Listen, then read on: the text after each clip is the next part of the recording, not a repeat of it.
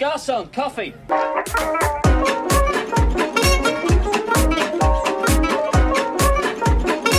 want to buy some death sticks? Welcome to the Coffee and Death Sticks podcast. My name is Kevin Romani. And I am Danny Marchand. Welcome back, Danny Marchand. Thank you. 1 month in to with fatherhood. How's it been? It's easy. People make a big deal of it. It's a breeze. not that hard. Well, it's a lot easier than making movies. And the movie that the movie that we're going to be talking about looked like it probably was pretty difficult to make given the visual design to it, but we are reviewing The Tragedy of Macbeth. When I had Zach Rentschler on and we gave our Oscar preview, this is one that I said I was very much looking forward to, for mostly because I'm a huge Coen Brothers fan. This movie is made by just one of the Coen brothers, Joel Coen. But I was also taken aback by the visual design of the movie, the way the trailer showcased what this was going to look like and the atmosphere and the tone. I was really, really excited for it. But we have now both watched it via Apple TV, correct? Mm-hmm. Right? That's okay. Awesome.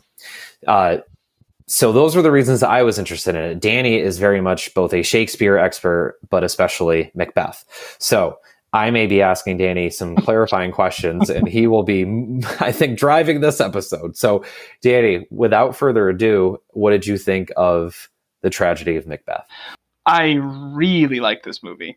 As you said, I'm definitely not a Shakespeare expert, but I love Shakespeare. I love Macbeth. I've loved Macbeth since we had to read it in high school. It felt like a dream. While I was watching it felt like a dream. And then the movie ends and you sort of wake up, and I just wanted to go back to sleep. And I watched it again the next day. So I've watched it twice now. Both times I've really, really loved it. I'm really taken with it. I think it's even though I saw it, this year, I know it technically came out in 2021, so I guess probably my favorite movie of 2021, even though I saw it in 2022. There are a lot of good film adaptations of Macbeth that I've really liked, and I was sort of hoping that this one would be as good, if not better. And I think for me, it's probably my favorite. Okay. Well, this movie started, and I was immediately absorbed by the visual design. Even the aspect ratio shortens, and you captured it very well by saying it was like a dream. I felt like I was entering into a dream. I felt out of sorts a bit. And the black and white, the production design, the fog, the Carter Burwell score, It all brought me into this world. And I thought, oh my God, this is gorgeous. I'm in love with this. And then someone started talking, and then I was a little less interested in this movie. I'm not a big Shakespeare fan. I totally understand why his stories have stood the test of time. I think he's a wonderful plotter, and the themes in his works are, still relevant today and still work really well with modern storytelling. There's a reason why people either remake his stories directly or very much borrow the themes from all of his work. So I get all of that. And I really liked the plotting and the scheming, but all of the actual dialogue and speeches from the play, it's tough for someone like me who is not, for a simpleton who is not at, no, I know I'm not, it's just such a specific dialect. It's such a specific way of speaking that I am then distracted trying to figure out what everybody is saying. Now, fortunately, this was so well done visually that I could have just muted this movie and watched it and kind of understood what was going on. If I could have watched this with just the Carter Burwell score and the sound effects, but then mute the dialogue, I might have preferred that experience more.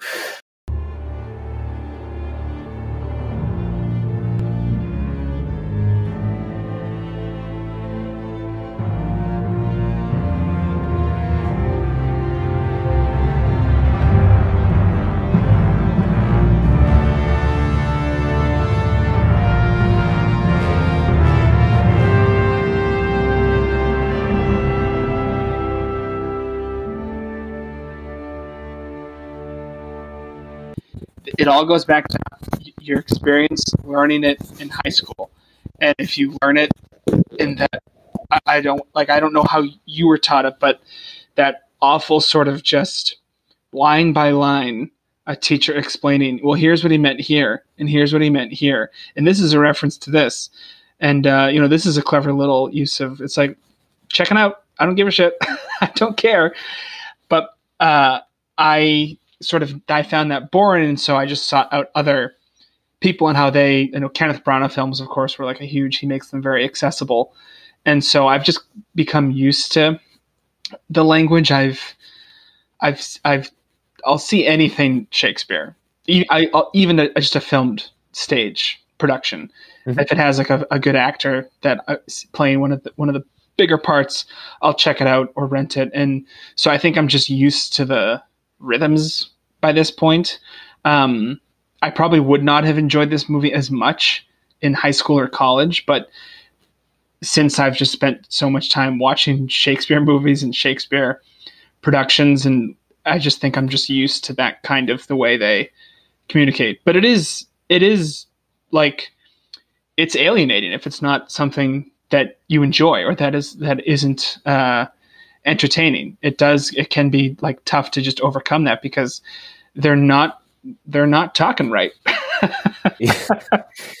Well, that may have been so it was a smart way of making this movie. Like you said, Joel Cohen was like, I need to make a movie and not just the adaptation of a stage play.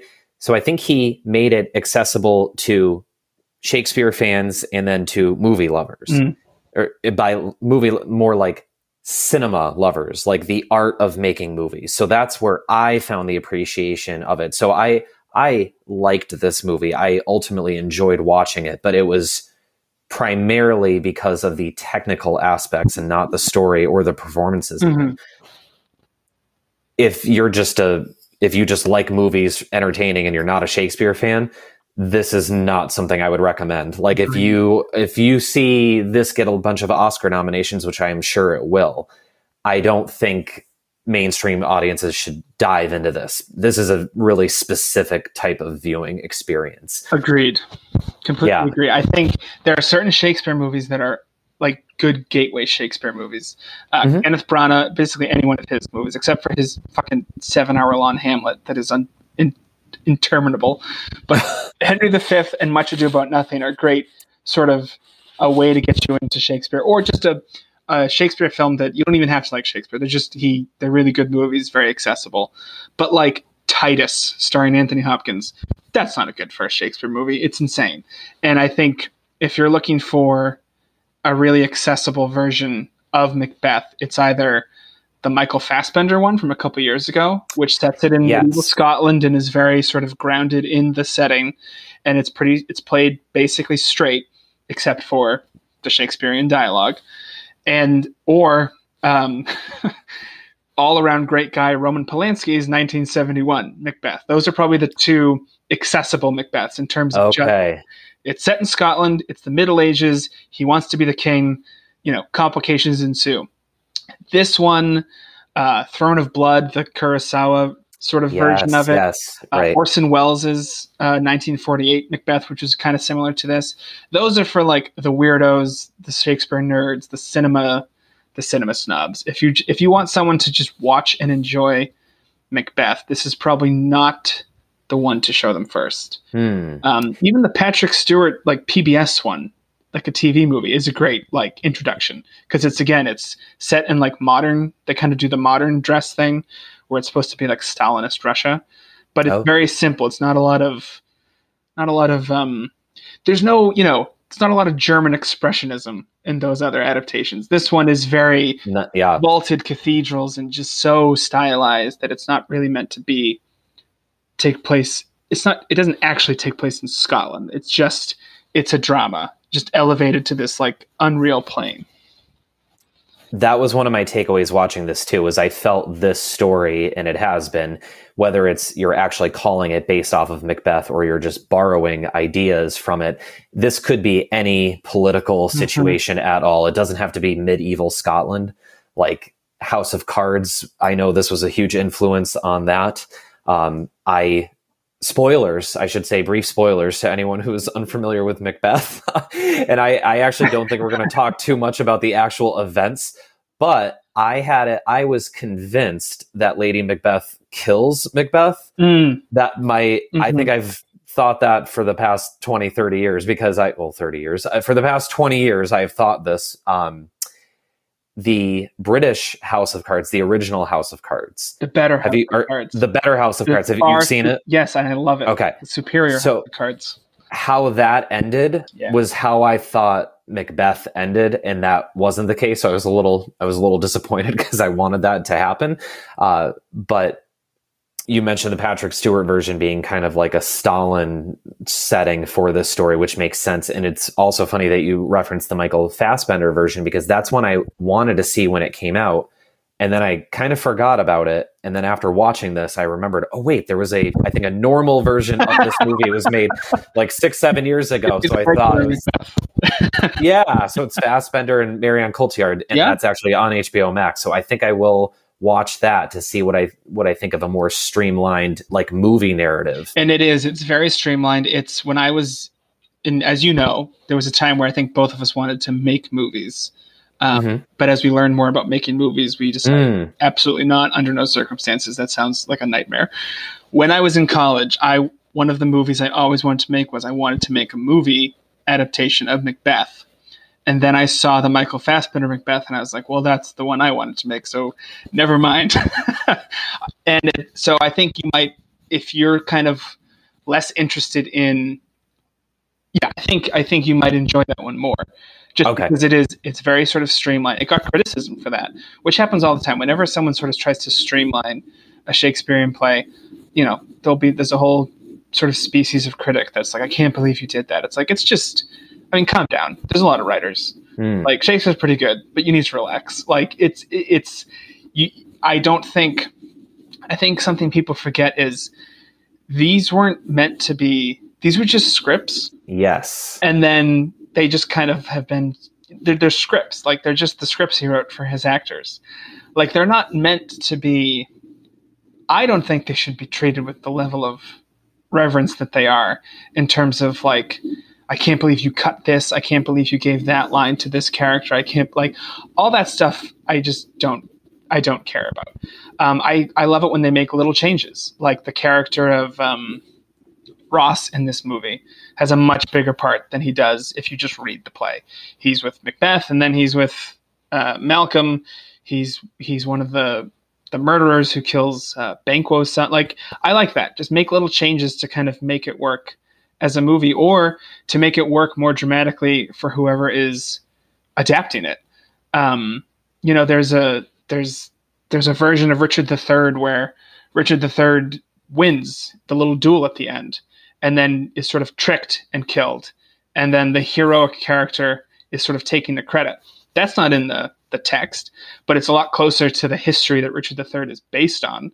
And it's just an interesting interpretation. So I get really annoyed when these adaptations come out and they're not treated as what they are, which is an adaptation of a screenplay, basically, that you have to translate to screen. And if not everything works, like the Porter scene's a good example. Those are all inside jokes from from the 16th century. Like that doesn't necessarily translate as well to the modern day. What does translate is he's drunk. And that's kind of funny.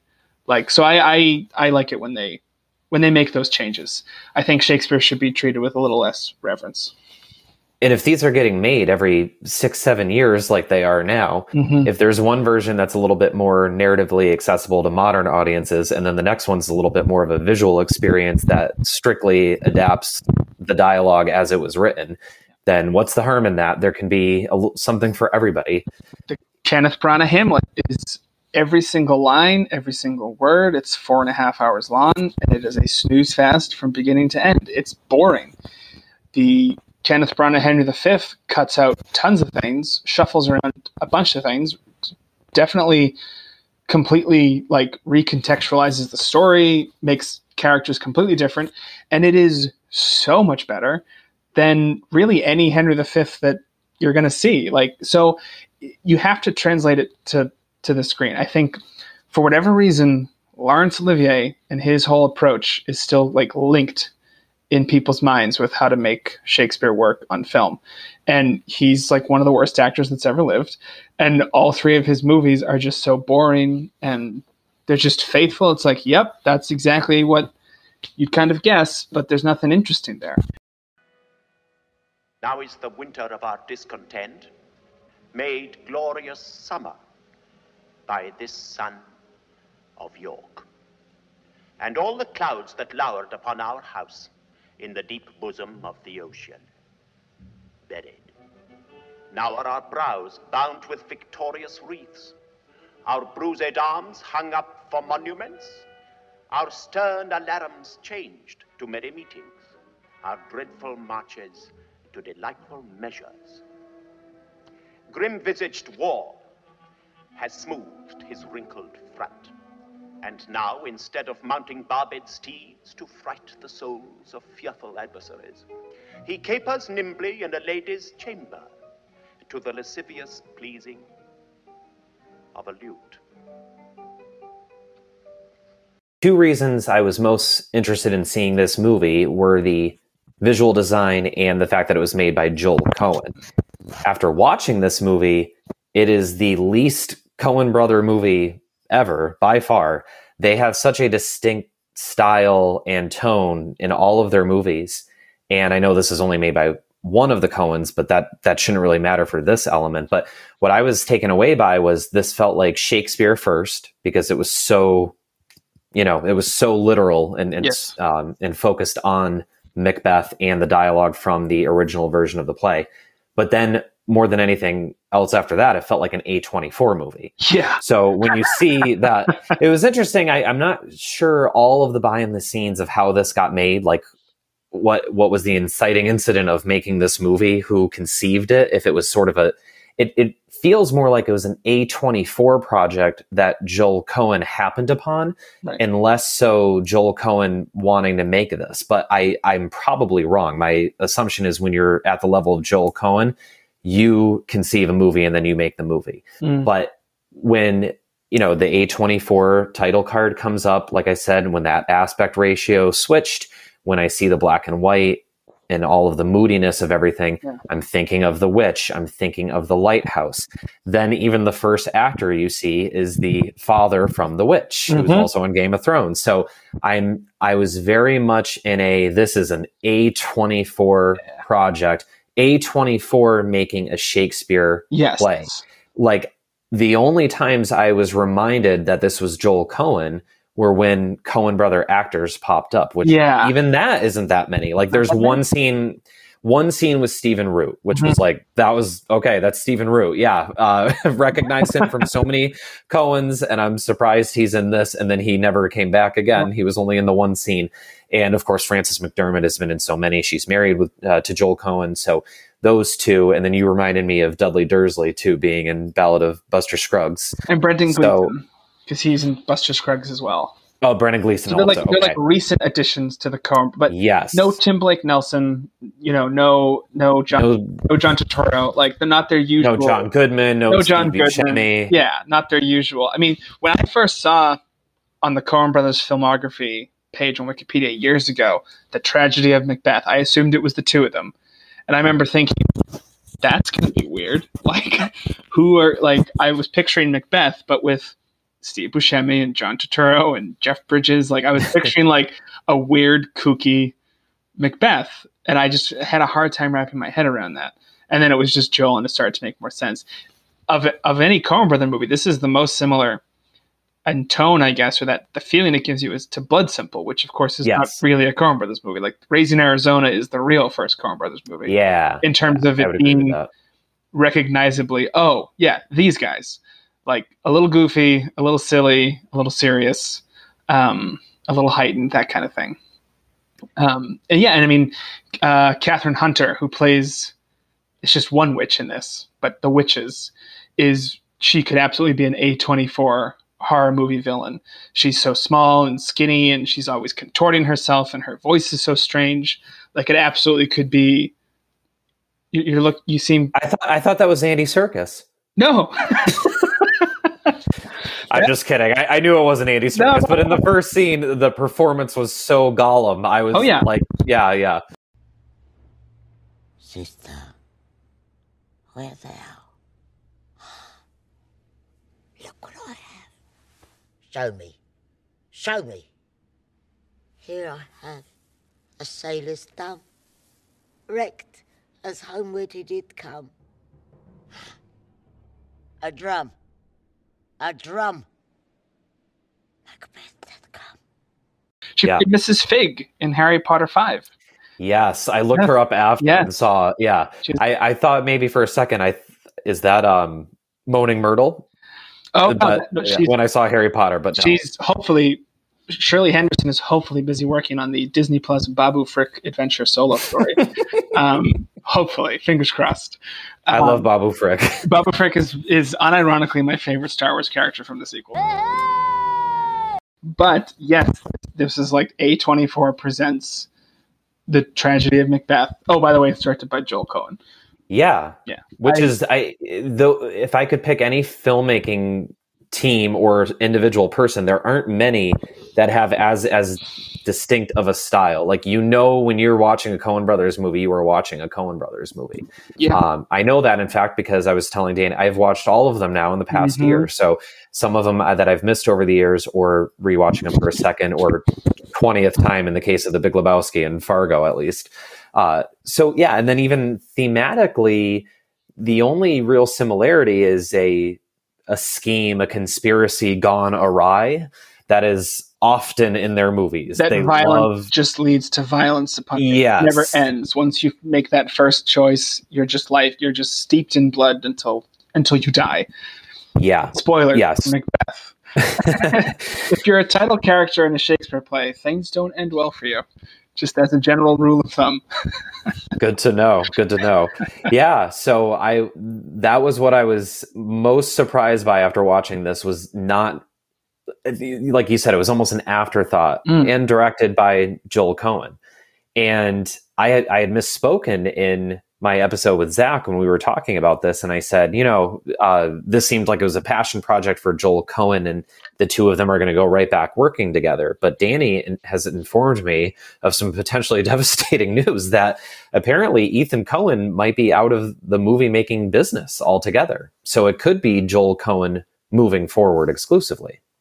Yeah, which is, I mean, the Coen brothers have, if you're kind of from our generation, if you're the age that Kevin and I are, the Coen brothers have been making movies as long as we've been alive, basically. And they're making often they're making the best movies. I mean, their track record, except for like a couple awkward years between like Oh Brother, Where Art Thou and No Country for Old Men, they basically release an essentially perfect film every time they make a movie.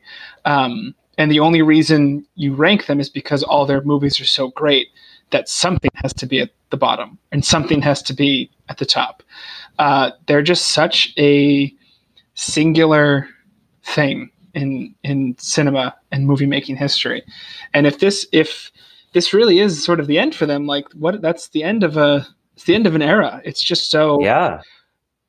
I've always looked forward to the next Coen Brothers movie. They seem completely separate from everything. Hollywood trends, into like any trend or change in style or opinion or they're just completely unique. They've just always done their own thing, and they just really don't care. And sometimes it resonates with the public, and sometimes it's just sort of too weird. And I mean, even to this, they make No Country for Old Men. It's this incredibly well-received movie. It's a great movie. And then they make Burn After Reading, and everyone is sort of like, that was weird. But I mean, they just don't care. They just keep making their movies, and they're always. I've only ever seen one Coen Brother movie that I just outright thought was bad, that I just didn't like it at all, and that's Intolerable Cruelty. That's the only one where I was just like, I don't. There's been others I haven't liked as much, like The Man Who Wasn't There, but. I love The Man Who Wasn't There. That's one of my favorite That Coens. one bummed me out. But I mean, it's a good movie. It's just a matter of I just didn't care for it. But Intolerable Cruelty was the one. and The Lady Killers to a certain extent. Yeah. I was just, those two I felt just, these aren't very good. But then what do they make after that? No Country for Old Men. One of the best movies ever made. Yeah. Just a great film. And then they kept making, True Grit comes after that, A Serious Man, Inside Llewyn Davis, Hail Caesar, which isn't their last film. It's their second to last film. But I always think of it as their last film because it seems like such a love letter to all the things that they loved.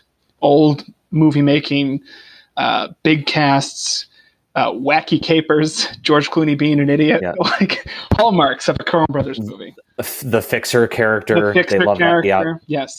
Yeah, Hail Caesar is a perfect example of what they're capable of. And it's, while I say you can tell a Coen when you're watching a Coen, a lot of their characters have quirkiness to them and they talk similarly in characters. One thing I noticed that you don't quite remember it all the time when you watch Coen Brother movies, but every movie has a character that just has a scene where they repeat lines over and over again.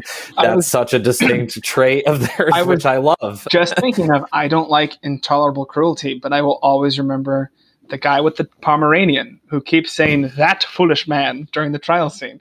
I still remember that guy because he's like, that's a Coen Brothers character. Like only they would think of some strange little man who has this one phrase that he can't, it's like he can't stop saying it. Like it's involuntary.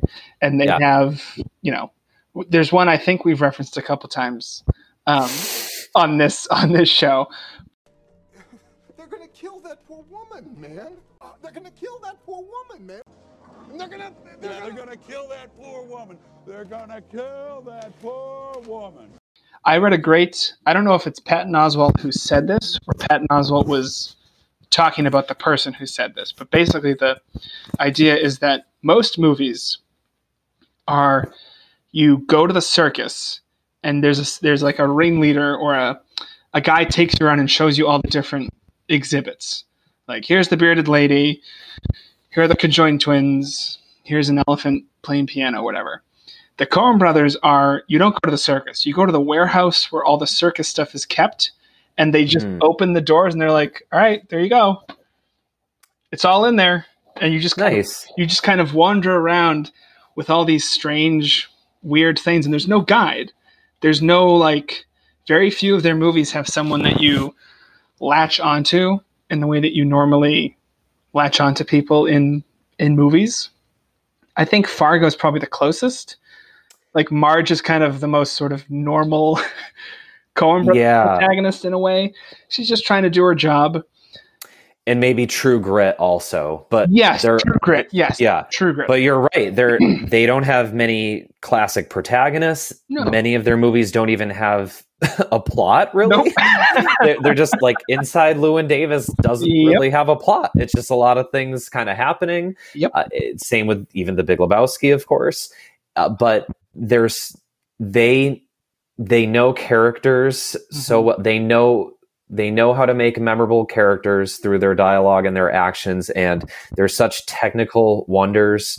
The cinematography, editing, score, and all of their movies are superb. And I think of a guy like Wes Anderson who can get criticized for all of his movies feel similar with the look, feel, characters, story, etc.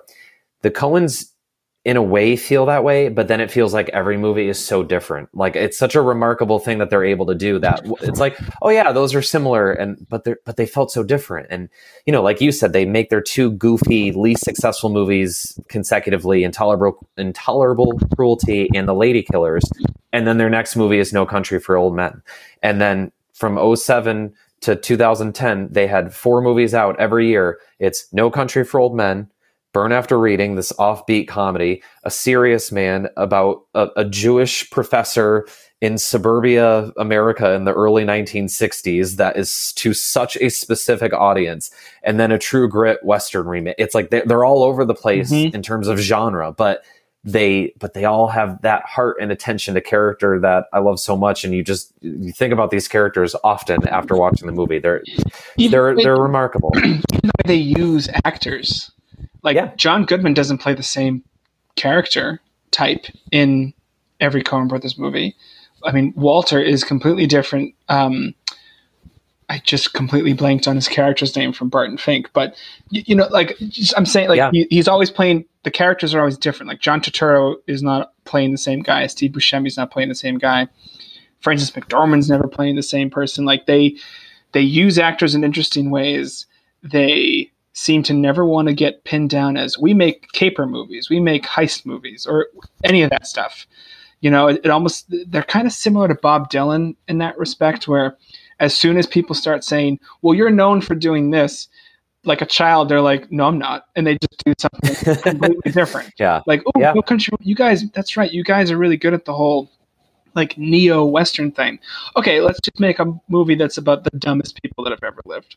And it's like Washington, D.C.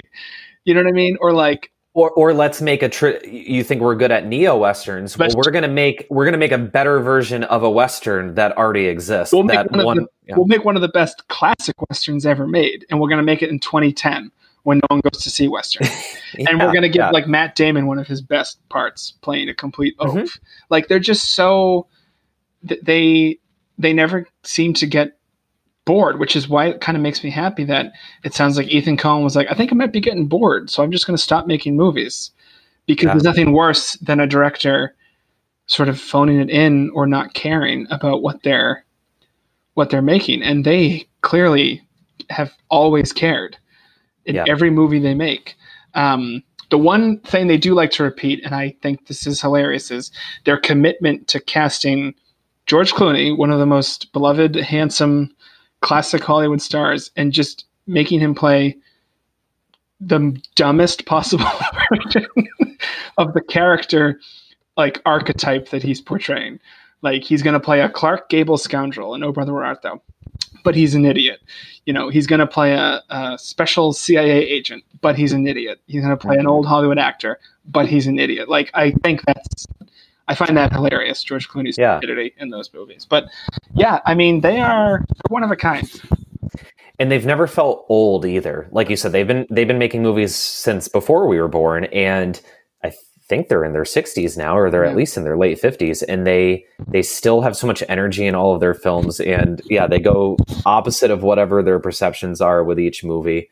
I was going to say earlier, you referenced this scene often, and admittedly, I didn't really remember much of it because I had only seen Burn After Reading once.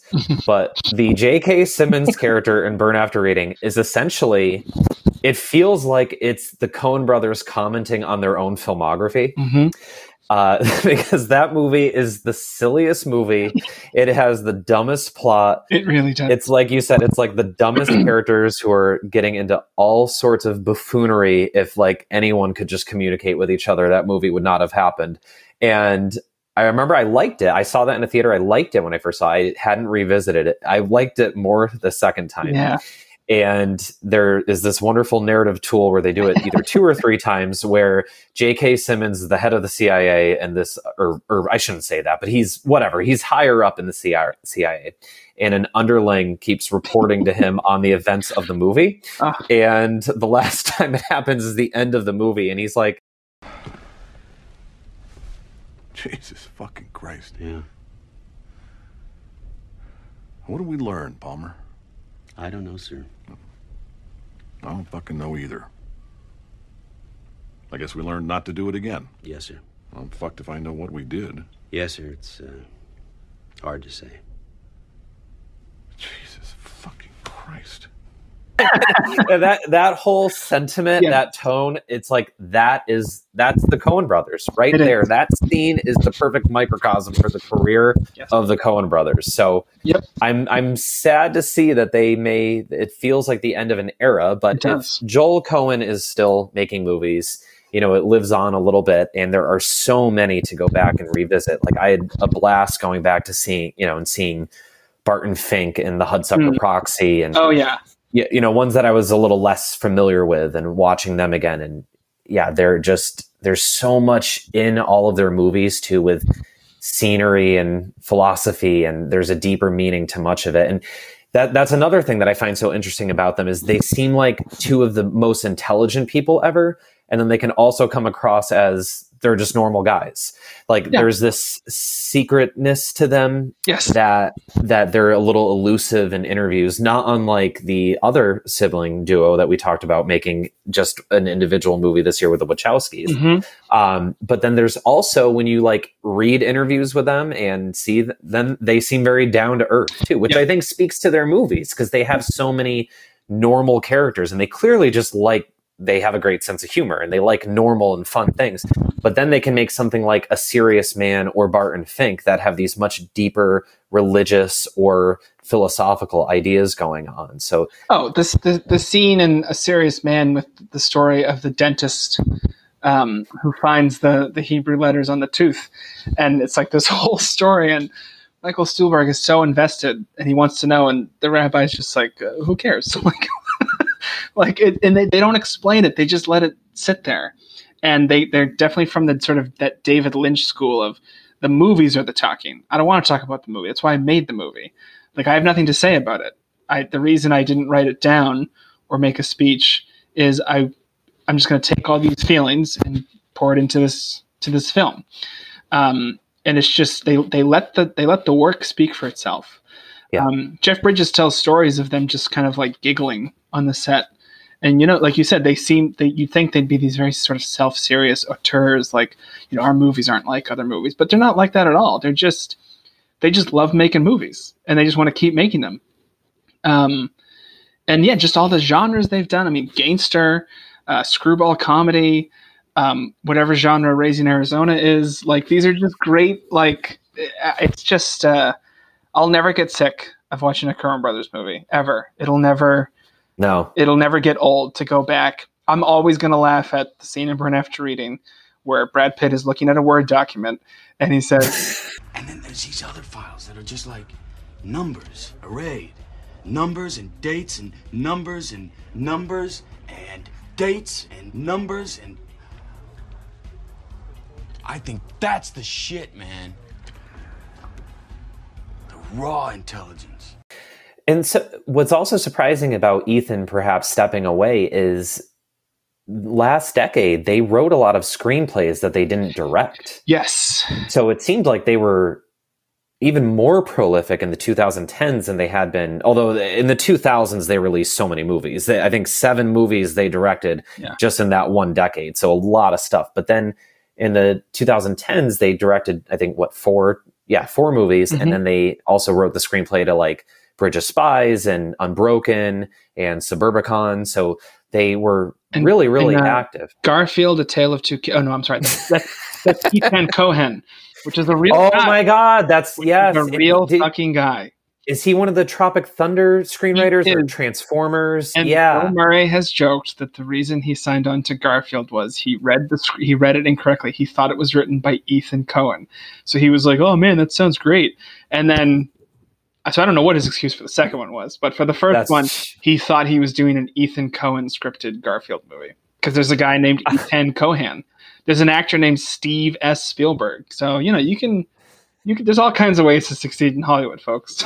I have about 20 million guesses why Bill Murray ended up doing Garfield too. Yeah, I think it might be on the low end. Yeah, I think that's a good guess, probably. Yeah. Well, interesting enough, I did not think we would be talking so much about the Coens' filmography and more on, but they're just so interesting to talk about, and they've made such a wonderful filmography. But going back to the tragedy of Macbeth, like I said, I think my recommendation for it would be, I would hesitate in recommending it. I think if you are like I said, a massive Shakespeare fan or just a fan of this particular story from Shakespeare, then I absolutely recommend it because you're getting everything you want out of the Macbeth story. But then I also think if you're into filmmaking and if you're into more of the technical things like sound and visuals and the experience, the atmosphere and tone that a movie can create, then I would absolutely recommend this. And it's a merciful runtime too. It's only about an hour and 45 minutes. So it's not Macbeth is shortest play, and it's his best one because it's his shortest one because I'm not going to do it, but brevity is the soul of it, blah, blah, blah, blah. But I would recommend it to maybe, like you said, like, film film buffs, Shakespeare nerds, and if you just kind of want to see an old-fashioned movie star in a really, really good role, I would also maybe recommend. Like, I'd recommend this to my dad. He doesn't love Shakespeare. He doesn't love movies that are this sort of surreal, but he loves Denzel. And so I told him, oh, yeah, you'd like this movie. Okay. I'm glad you said that. I actually kind of shied away from commenting on the performances because I love both Denzel Washington and Frances McDormand so much that they seemed fine, but it was hard.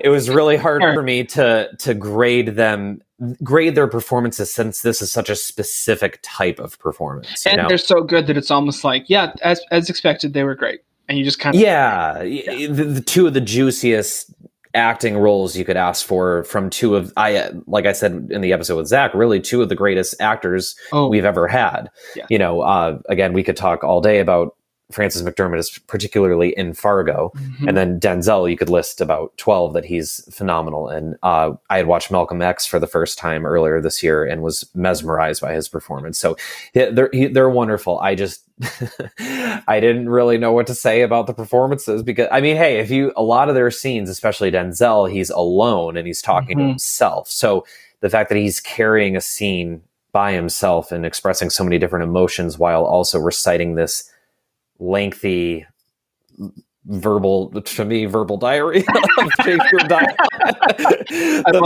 Let's put that on the poster. Yeah. All the other Shakespeare. Magnificent, mesmerizing Kevin Romani verbal diarrhea. Tomorrow,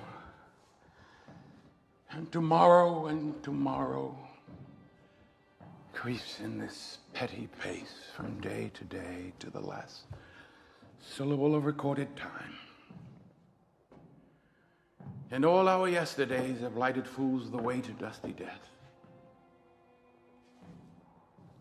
Out we've candle.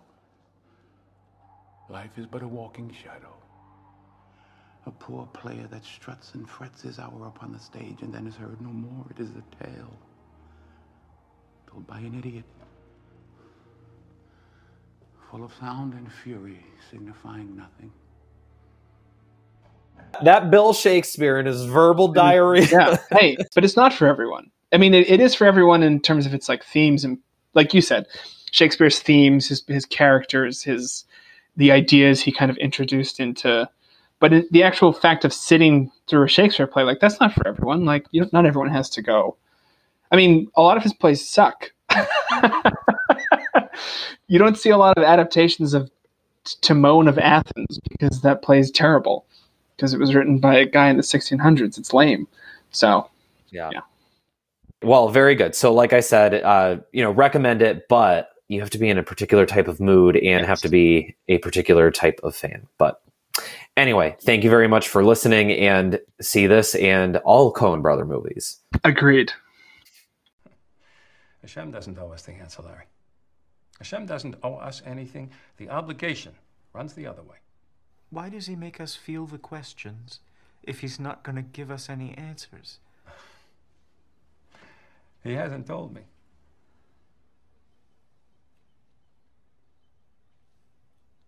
And what happened to the Goy? The Goy? Who cares?